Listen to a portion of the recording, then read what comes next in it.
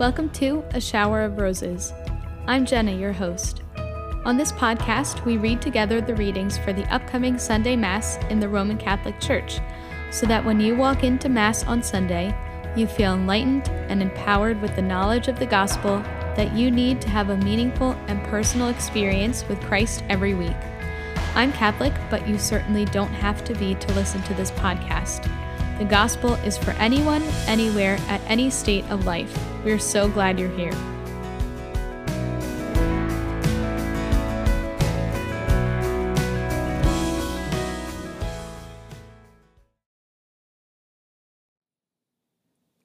Welcome back to the podcast. Today we're going to be reading the readings for July 12th, 2020, which is the 15th Sunday in Ordinary Time in Year A of the Roman Catholic Church.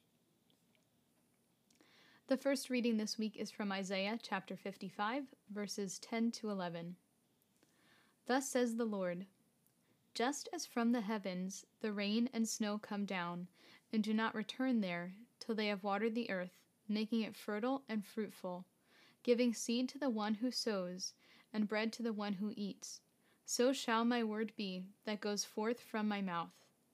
My word shall not return to me void, but shall do my will, achieving the end for which I sent it. What an incredibly profound and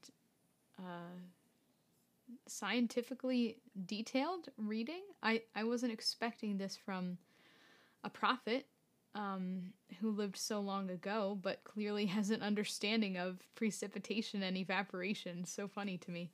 And it was also funny that this reading is talking about rain, because it's currently pouring and thundering outside my house. So sorry if you hear that in the background. But what Isaiah is saying here is that the Word of God has a purpose. And it's not, like it says, my word shall not return to me void. That the Word of God is living and effective among us and around us, and that God does not leave us. It says, the rain and snow come down and do not return there till they have watered the earth. Like the water that comes to the earth and the snow that comes, they serve a purpose. God doesn't just make that happen for no reason. Water and snow happens so that, plants can grow, our harvest can grow. And it's all part of this nature cycle. And we all probably in grade school made some sort of diorama of like the water cycle.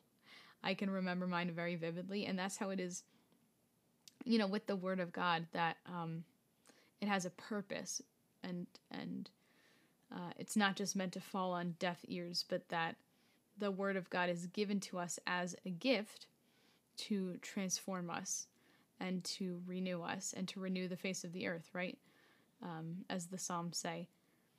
And so the Word shall not return to the heavens void. Like whenever we hear the Word of God, it's going to change us in some way, even if we don't recognize it or don't think about it. There's something within us that happens when we hear the Word of God revealed in Scripture or through someone else. We are changed in some way, and the Word of God will never be meaningless. It always will change us in some sort of way.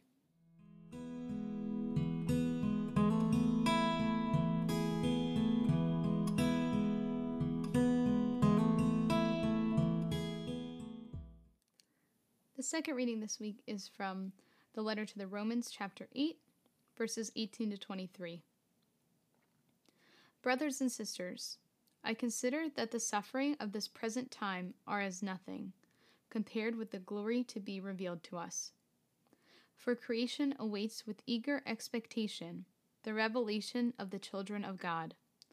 For creation was made subject to futility, not of its own accord, but because of the one who subjected it, in hope that creation itself would be set free from slavery to corruption, and share in the glorious freedom of the children of God. We know that all creation is groaning in labor pains, even until now.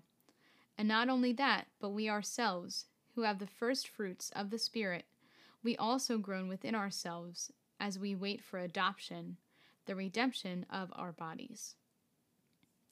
This is a really beautiful reading, and I think the first verse of it just really sticks out to me.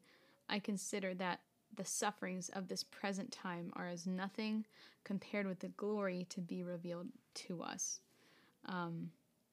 Just like even in the midst of intense suffering and in times where there's so much that's unknown.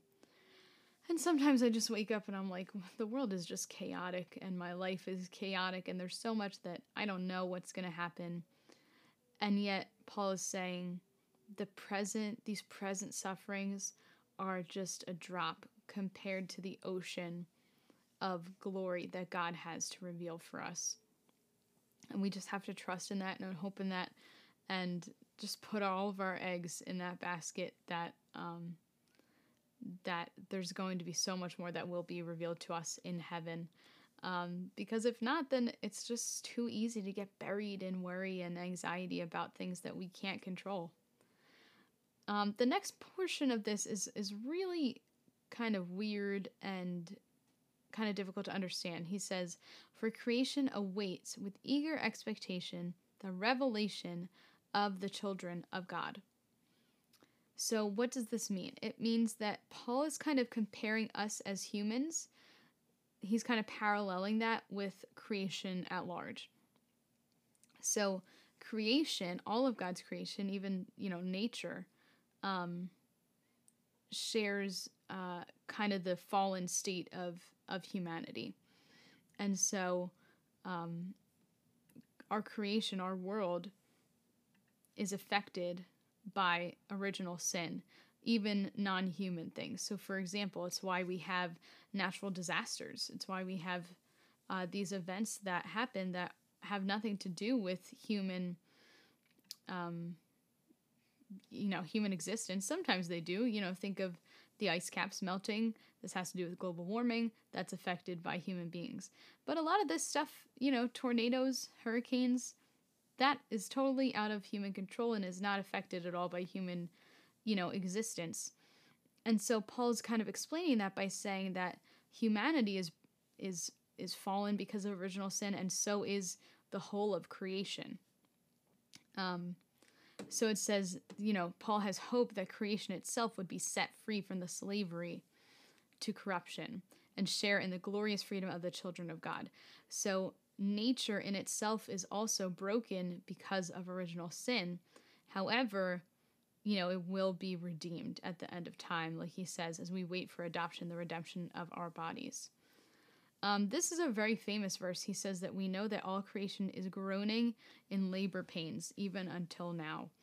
That the world we are living in, even though there is so much beauty and so much, so much glory in nature and creation, it's still not done. It's not perfect. It's groaning in labor pains, even till the present, because we're living in an imperfect world. We're living in a post-original sin world, and that will not be perfected until we see the glory of heaven, until there is a new heaven and a new earth.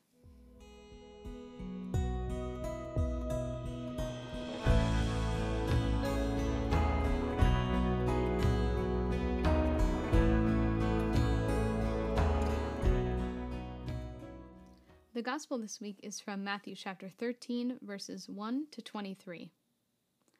On that day, Jesus went out of the house and sat down by the sea. Such large crowds gathered around him that he got into a boat and sat down, and the whole crowd stood along the shore. And he spoke to them at length in parables, saying, A sower went out to sow, and as he sowed, some seed fell on the path, and the birds came and ate it up. Some fell on rocky ground, where it had little soil. It sprang up at once, because the soil was not deep, and when the sun rose it was scorched, and it withered for lack of roots. Some seed fell among the thorns, and the thorns grew and choked it. But some seed fell on rich soil, and produced fruit, 100 or 60 or 30-fold. Whoever has ears ought to hear. The disciples approached him and said, Why do you speak to them in parables? He said to them in reply, Because knowledge of the mysteries of the kingdom of heaven has been granted to you, but to them it has not been granted. To anyone who has, more will be given, and he will grow rich. From anyone who has not, even what he has will be taken away. This is why I speak to them in parables, because they look but do not see, and hear but do not listen or understand. Isaiah's prophecy is fulfilled then, which says, You shall indeed hear but not understand. You shall indeed look but never see. Gross is the heart of the people. They will hardly hear with their ears. They have closed their eyes, lest they see with their eyes, and hear with their ears, and understand with their hearts, and be converted, and I heal them. But blessed are your eyes, because they see, and your ears because they hear. Amen, I say to you, many prophets and righteous people longed to see what you see, but did not see it, and to hear what you hear, but did not hear it. Hear then the parable of the sower. The seed sown on the path is the one who hears the word of the kingdom without understanding it, and the evil one comes and steals it away, what was sown in his heart. The seed sown on rocky ground is the one who hears the word and receives it at once with joy, but he has no root, and lasts only for a time. When some tribulation or persecution comes because of the word, he immediately falls away. The seed sown among the thorns is the one who hears the word, but then worldly anxiety and the lure of riches choke the word, and it bears no fruit. But the seed sown on rich soil is the one who hears the word and understands it, who indeed bears fruit and yields 100 or 60 or 30-fold. So this is the very famous reading of the parable of the seed and the sower sowing some seed. And this is a cool parable because Jesus actually explains it afterwards, which he does not always do. But in this reading, he does. So, first of all, why does Jesus get into a boat to go out and preach? It seems counterintuitive that he sees all these people coming to him, and his first instinct is to get into a boat and move away from them. But actually, the reason he does that is because water is a natural amplifier.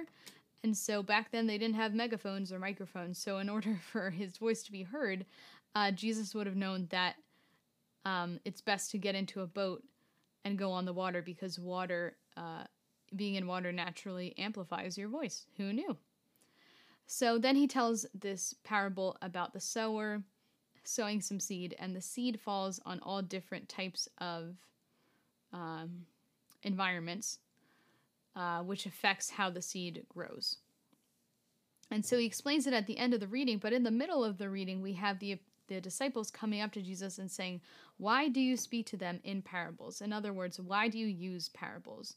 Now, a parable is a symbolic story. It did not actually happen, but it uses simple images and phrases and scenarios that would have been easy for the people of the time to understand.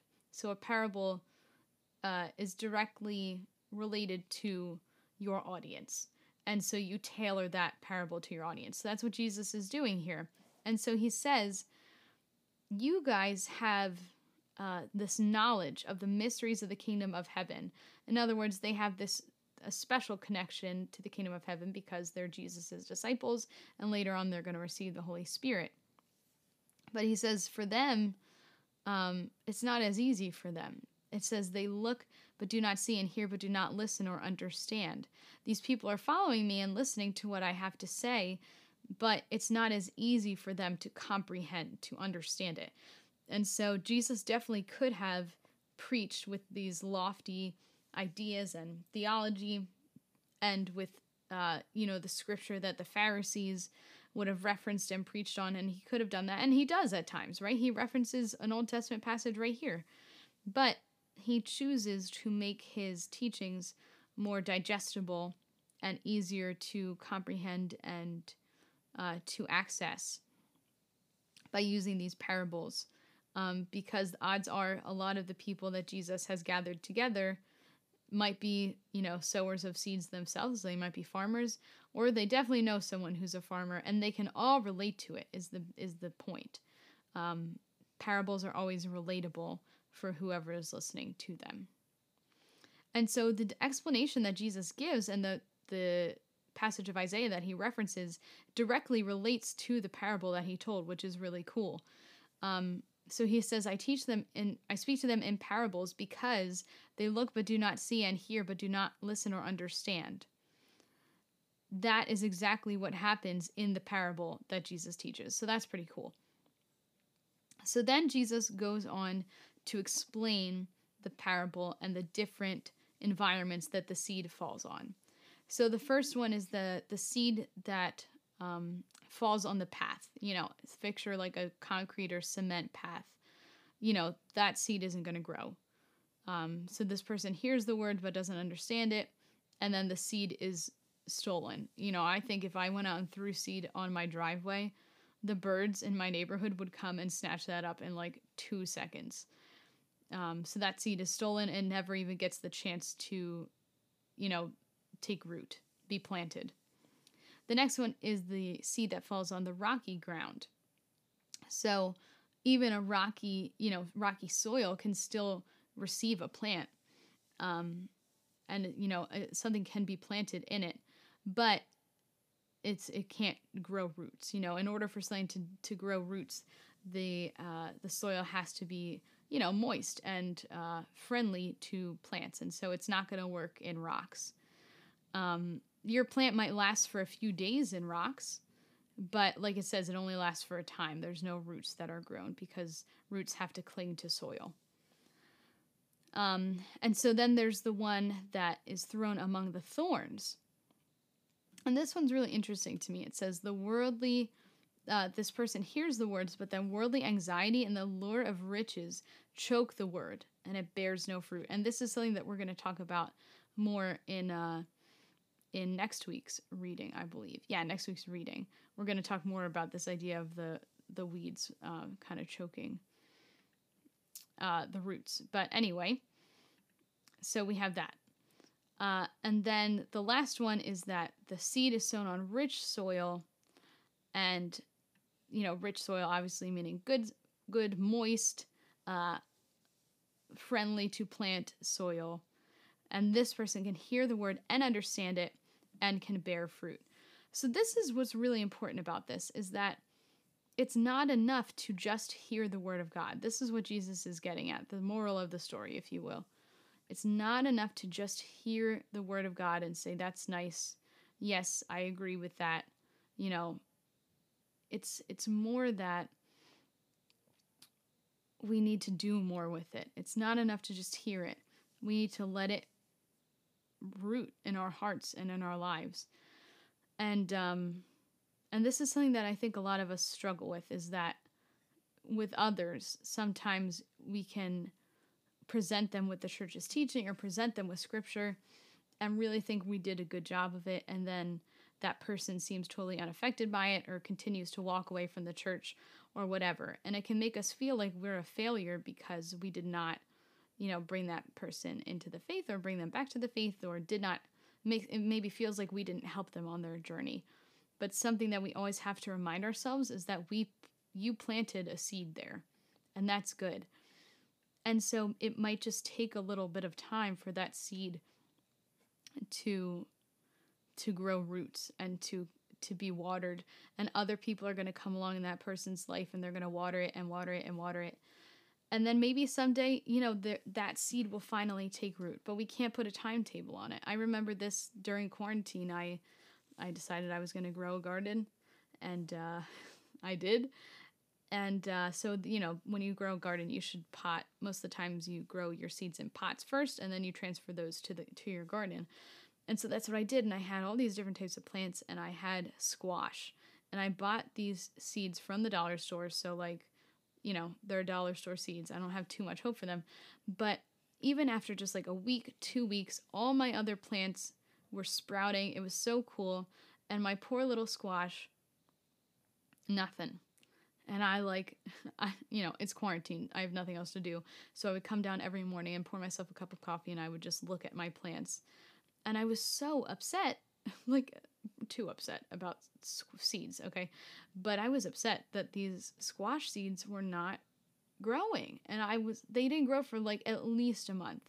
And I remember my dad being like, oh, I guess they were duds. They're, again, dollar store plants. And I'm like, oh my gosh, I can't believe this. I'm so angry. I'm like talking to the squash seeds every day, and like first starting out with like encouraging words like you can do it, and then after a while I'm like literally yelling at these seeds to grow.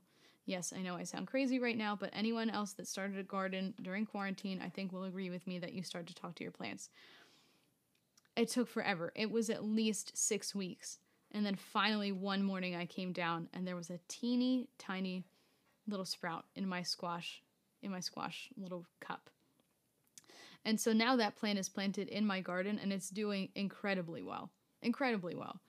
And I just think about, I almost gave up. Like, I literally was so close to just throwing it out because I was so upset that it wasn't growing.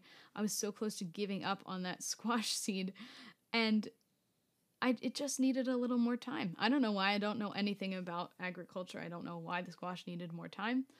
But it did. And so I think of that when I read this reading and think, like, there are some people like, you know, like the saints probably, who just take really easily to the word of God, and it's really easy for them to accept church teaching and things like that. And then there's people like me who it takes a little bit longer for that to really sink into my brain and to my heart. And I so appreciate the people in my life that were patient with me and who didn't give up on me, and who just took that time and were patient and didn't just throw me out like I almost threw my squash out.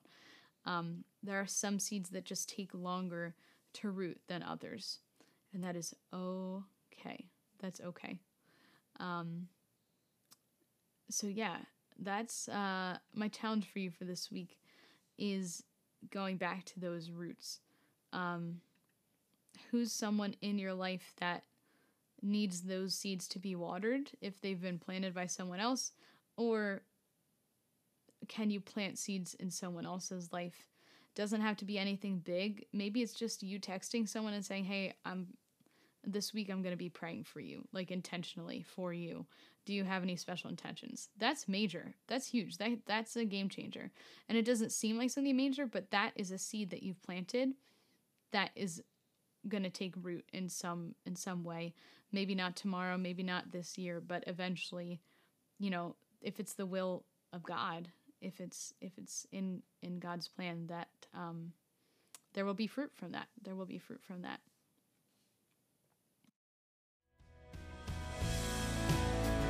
Thank you for tuning in to this week's episode. Please be sure to subscribe to the show so that you never miss an episode. And it would be awesome if you could give us a good rating and review on Apple Podcasts or wherever you listen to the show. Those ratings help us get this message of the gospel out to as many people as possible.